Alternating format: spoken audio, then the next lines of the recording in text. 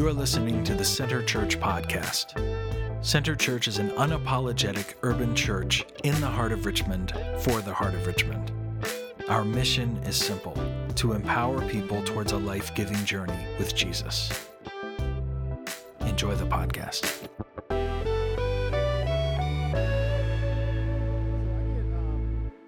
get the distinct pleasure of introducing our next speaker for our Voices series, but I want to tell a story first. So in 2011, I was in Bible college halfway through my degree and was driving up to Richmond to lead worship part-time interim at a church that met here in the city. And I really didn't want to be in Bible college, and I really liked Richmond a lot. It's where I started to really fall in love with the city.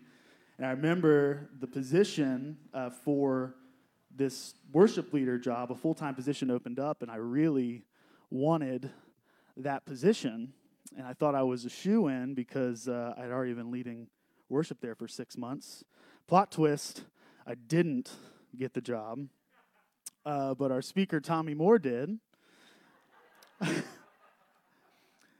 And I was pretty pissed about that. And I held that against him for a little bit, and I remember he reached out. He had the audacity to reach out and ask for a coffee after he got the job that I wanted to hang out. And my life has not been the same since that coffee meeting, because after then, I have made my best friend in this person, my mentor, somebody that I look up to in many ways, somebody that I've driven across the country with, somebody that we drove to Ohio to see Radiohead with, my buddy Brian, who's down here from Ohio right now too. Tommy has been there through the highs and lows of my life, not just as a pastor, but as a friend. And he's got a huge heart for people, and has challenged me and how I view this world and how I view people. And so I'm beyond honored to introduce Tommy Moore. We have him on loan from Asbury United Methodist Church in Shreveport, Louisiana. He flew up for the speaking gig and our fantasy football draft on Friday. So we got two birds with one stone. But anyways, Tommy Moore, everyone, welcome to the stage.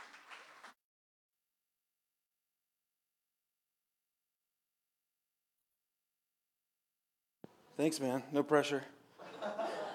I haven't heard Landon sing live in like 3 years. And I was like, I can't cry right before I speak. It's going to throw me off a little bit, you know. Before I even get started on what I want to talk about this morning, I just want to encourage this community. It's exceptional and unusual and unique to have a faith community that is inclusive and takes an expansive view of God's grace and God's kingdom. It's rare for a church to truly do that and also be young and have this kind of energy. There are plenty of churches, denominations that are progressive overall, but most of those are just older, dying congregations. I'm not trying to be a downer here. But I want to encourage you that this is special.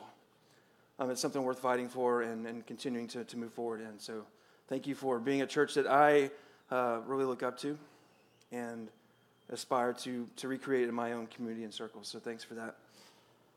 How many of you remember your first boyfriend or girlfriend? Mine was a girl named Martha. I met her in my church's youth group, and I remember one day we were at McDonald's for lunch, and she said, "Hey, Tommy, we need to talk," which is never good. You're like, uh-oh. And she said, "I think God is telling me that we should break up." And I was like, he didn't tell me that. You know, I didn't get that message. Like, can we go back? Can we circle back? Can we disobey him? Like, what's the next step here? But we broke up. It wasn't, it didn't work out because that's kind of a trump card. You can't really come back from that. And when you're 15 or 16 and you hear that, and I think she meant that. But really, if she had the self-reflection, self-awareness, what she really meant was, I don't really like you that much, right? I'm not that into you, and I think we should see other people. That's what was going on. But when you can use God as a way to kind of get out of the thing, it's kind of hard to beat.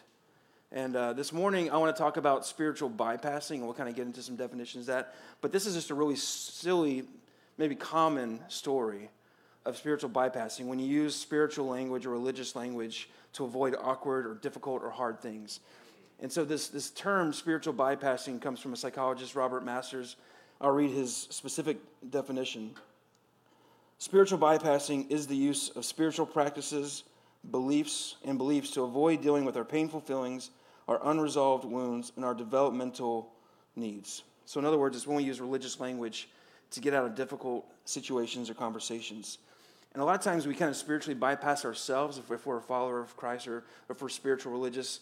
Sometimes we mitigate our own disappointment. We try to avoid our own disappointment or not acknowledge our own desires or longings. When something in life doesn't work out the way we want it to, we say, well, maybe God just has a better plan. And maybe that's true, but there's also space to say, hey, I'm really disappointed I didn't get that job. I'm really upset that family relationship is kind of breaking up, or that whatever it might be. There's space for both hope that maybe God has a plan, but there's also space to say, I'm really disappointed that happened or that played out that way, or to acknowledge that I really wanted that. But so many times we use spiritual language to dismiss our own desires or longings, to not be aware of what's going on. Now, in the story with Martha, it's just a silly story. It didn't work out, and there's so many reasons why that relationship shouldn't have worked out. It's a good thing for both of us. But it's a silly story. But there's a lot of times when spiritual bypassing is not as silly or as lighthearted or as easy to kind of get over. There's a lot of times when spiritual bypassing can be really harmful. And it can happen on a personal and a corporate level. And I want to first talk about just the personal level of things. So when I was a kid, we had a trauma happen to our family. I had a little sister. She was 2.5 years old, Stephanie. And we both got sick, but because she was young, her body couldn't handle the sickness, and she passed away within a span of like 2 days of getting the sickness. It was like this Mack truck just hitting our family with loss. It was hard to understand and hard to process. And my mom buried her grief in the church, and my dad buried his grief in work. He just worked all the time and didn't really want to deal with it. But I remember as a 7-year-old, as an 8-year-old kid, I was just really pissed off. And I was kind of sold a certain bill of goods about how God worked in the world. And then this unspeakable loss happens. And I remember being with other Christians who meant well, but they would say things like, well, Stephanie's in a better place right now. And I'm like, I don't care. I'm pissed off. I want her to be here. Or God has a big plan for this. Like, I don't care. Nothing's going to make sense of this loss. And these people meant well, but they kind of use spiritual cliches to kind of like, there, feel better. I'm going to be praying for you, stuff like that, to kind of avoid the deal. And our family kind of took that method of dealing with grief and avoiding dealing with grief and just went on. And we never really talked about what the loss of Stephanie meant and how that felt. And we grieved separately, or not at all, honestly. And as I look back, as I've gone through therapy over this stuff, I've realized that loss was an opportunity for our family to grow closer together, to really bond over that, even though it's still horrible. And that was an opportunity that we missed because we weren't able to give language and weight to that kind of loss, and we just grew further apart. So spiritual bypassing is when we use religious language to avoid hard things. And for me, as a kid growing up in a family that lost a child, it was kind of like tiptoeing around a boulder all the time. We never talked about it. We never talked about how we felt about those things. It didn't give weight to it. Now, in the Old Testament, there's this idea of grief and of honoring loss that's called chabad, C-H-A-B-A-D. It means to give honor to something, to give weight to something, to celebrate it or to grieve it, to give it the weight that it deserves so that you can move on and integrate that experience into your life. And Jewish people have a process of the funeral they call sitting Shiva, where the family will sit together for, I think 7 days is a long time, which sounds like a long time for me. But they sit around and they share stories from that person's life. And they honor that person and what they meant to that community as a way to move forward in the grief.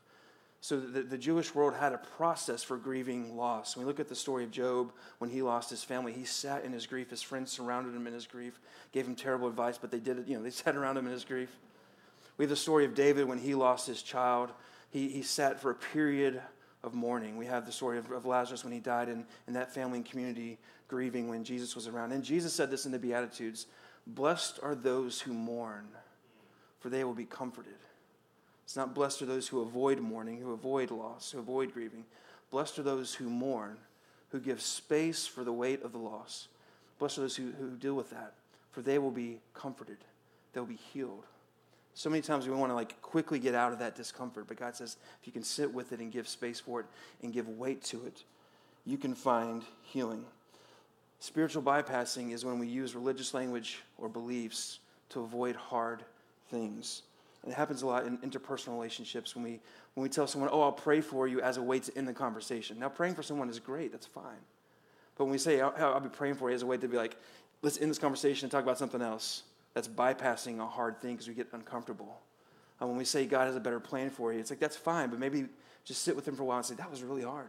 Sit with him in that space. So it happens on a personal level, but it also happens in institutional levels. And so I grew up Southern Baptist, and if you guys don't know what that is, that's good.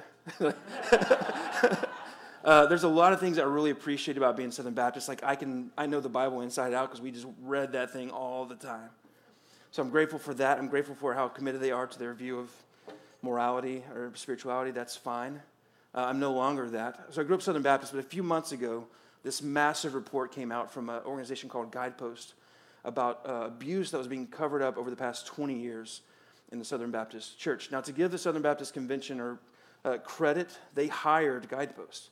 They heard story after story from victims that were sexually assaulted or abused, coming to them and saying we weren't handled correctly. And so the Southern Baptist Convention said we need to do a thorough investigation into what's going on in our denomination.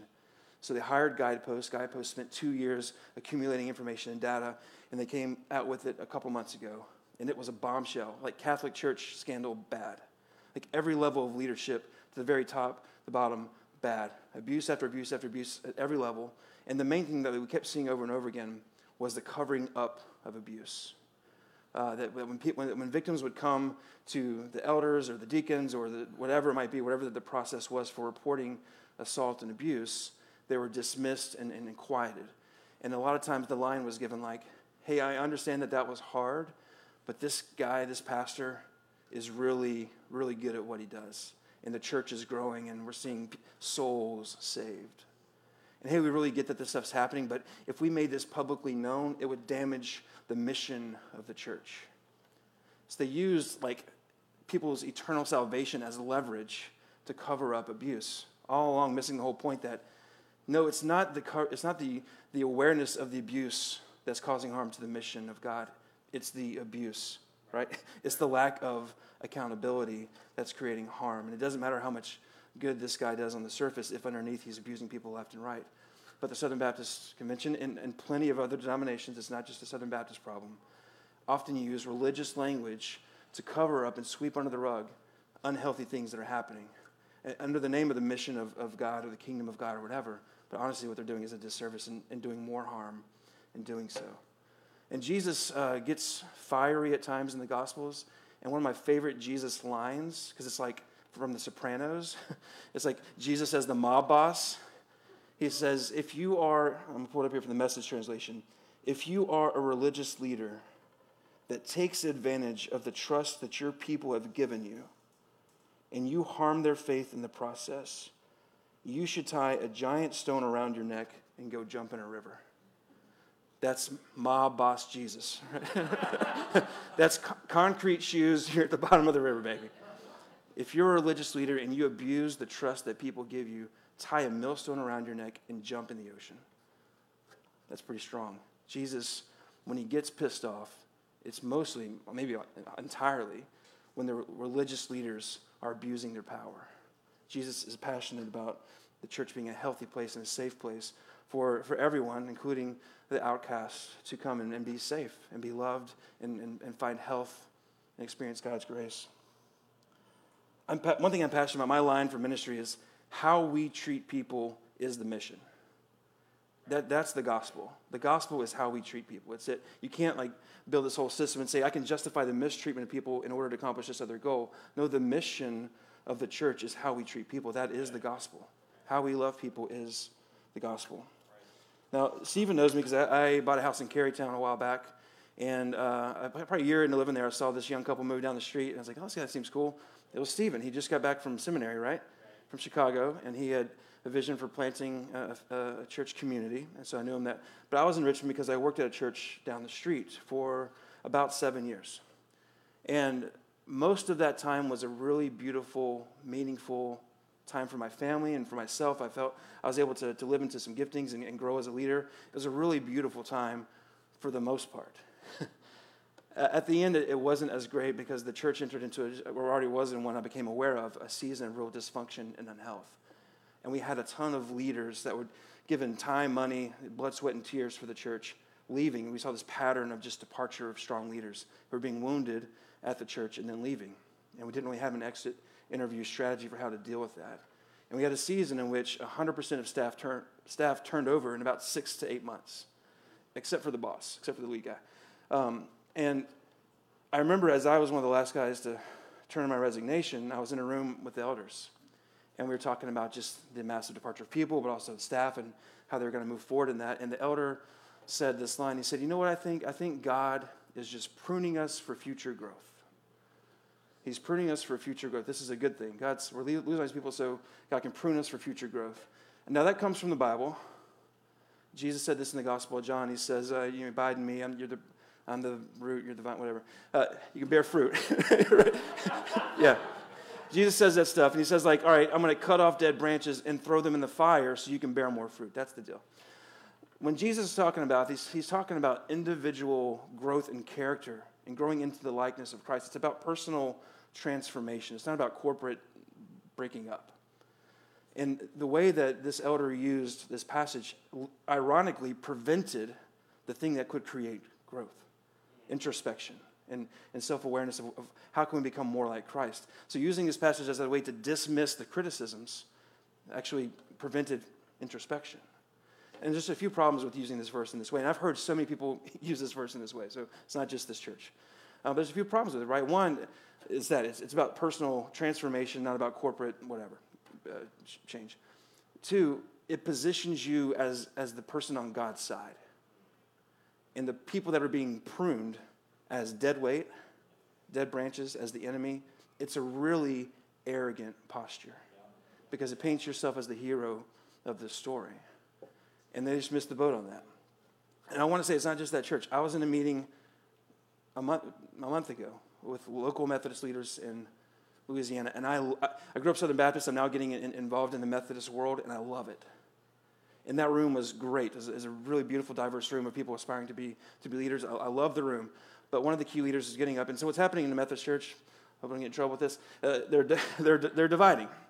Okay, so they're voting over the issue of human sexuality, and there's some other caveats there. But to keep it simple, the Methodist Church overall is moving towards being inclusive on the issue of human sexuality, which I think is a beautiful thing because there's plenty of denominations that don't do that. And if that's where you're at, go to one of those denominations. Or stay where you're at and just disagree. That's fine.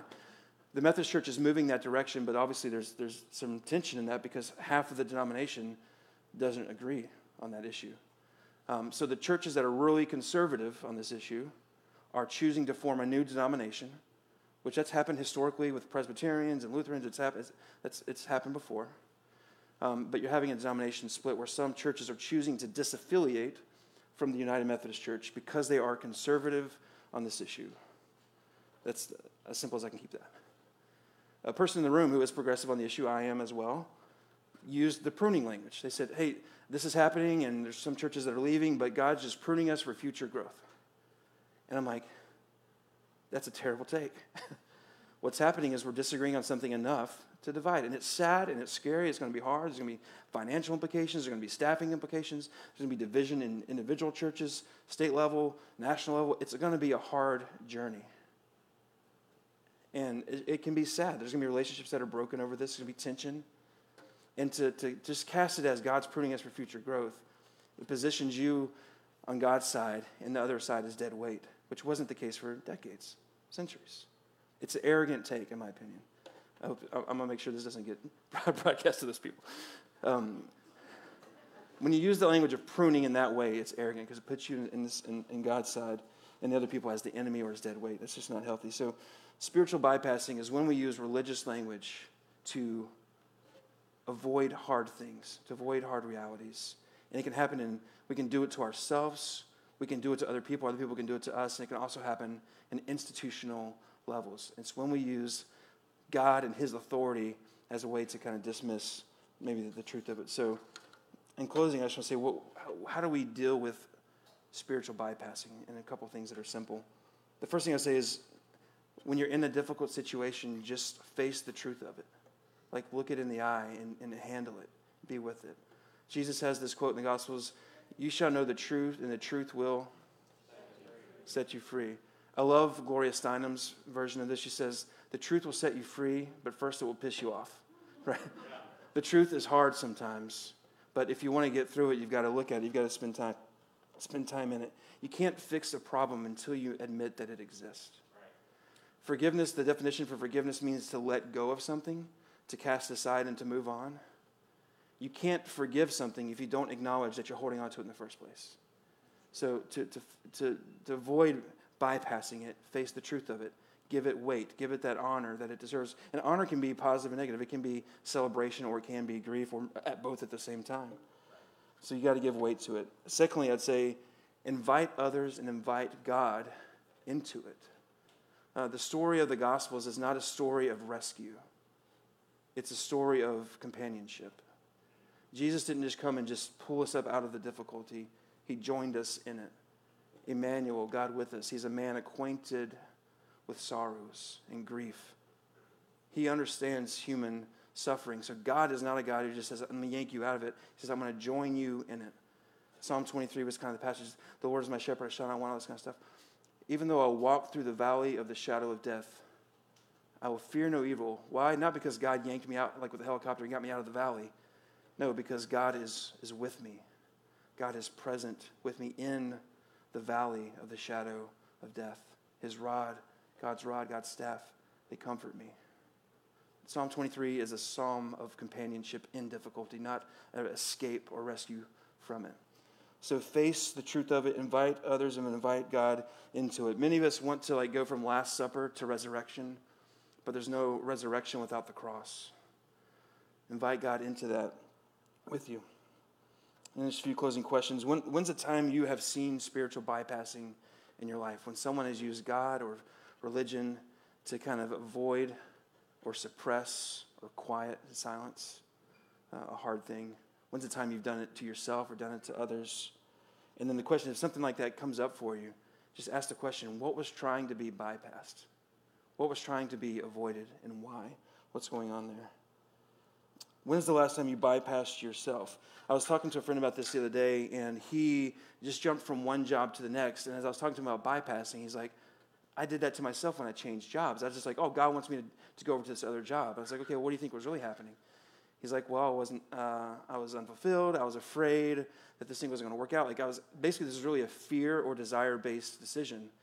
But I just put my gut as God, and God's telling me to go over here." I was like, "Well, what would it look like to take a step back and just be self-reflective and say, what am I afraid of? Or what am I longing for?" And to just become aware of that. And to say, "God, how might you join me in those desires? Or how might you join me in those fears?" Is that, yeah. Okay, let's pray. I'm not a good closer, guys. We're done. God, thanks for this morning. Just be with us. We sang some songs that are really powerful about your presence and about our longings. And I pray that you just give us an awareness of what's going on inside of us and meet us in those things. In Christ's name, amen.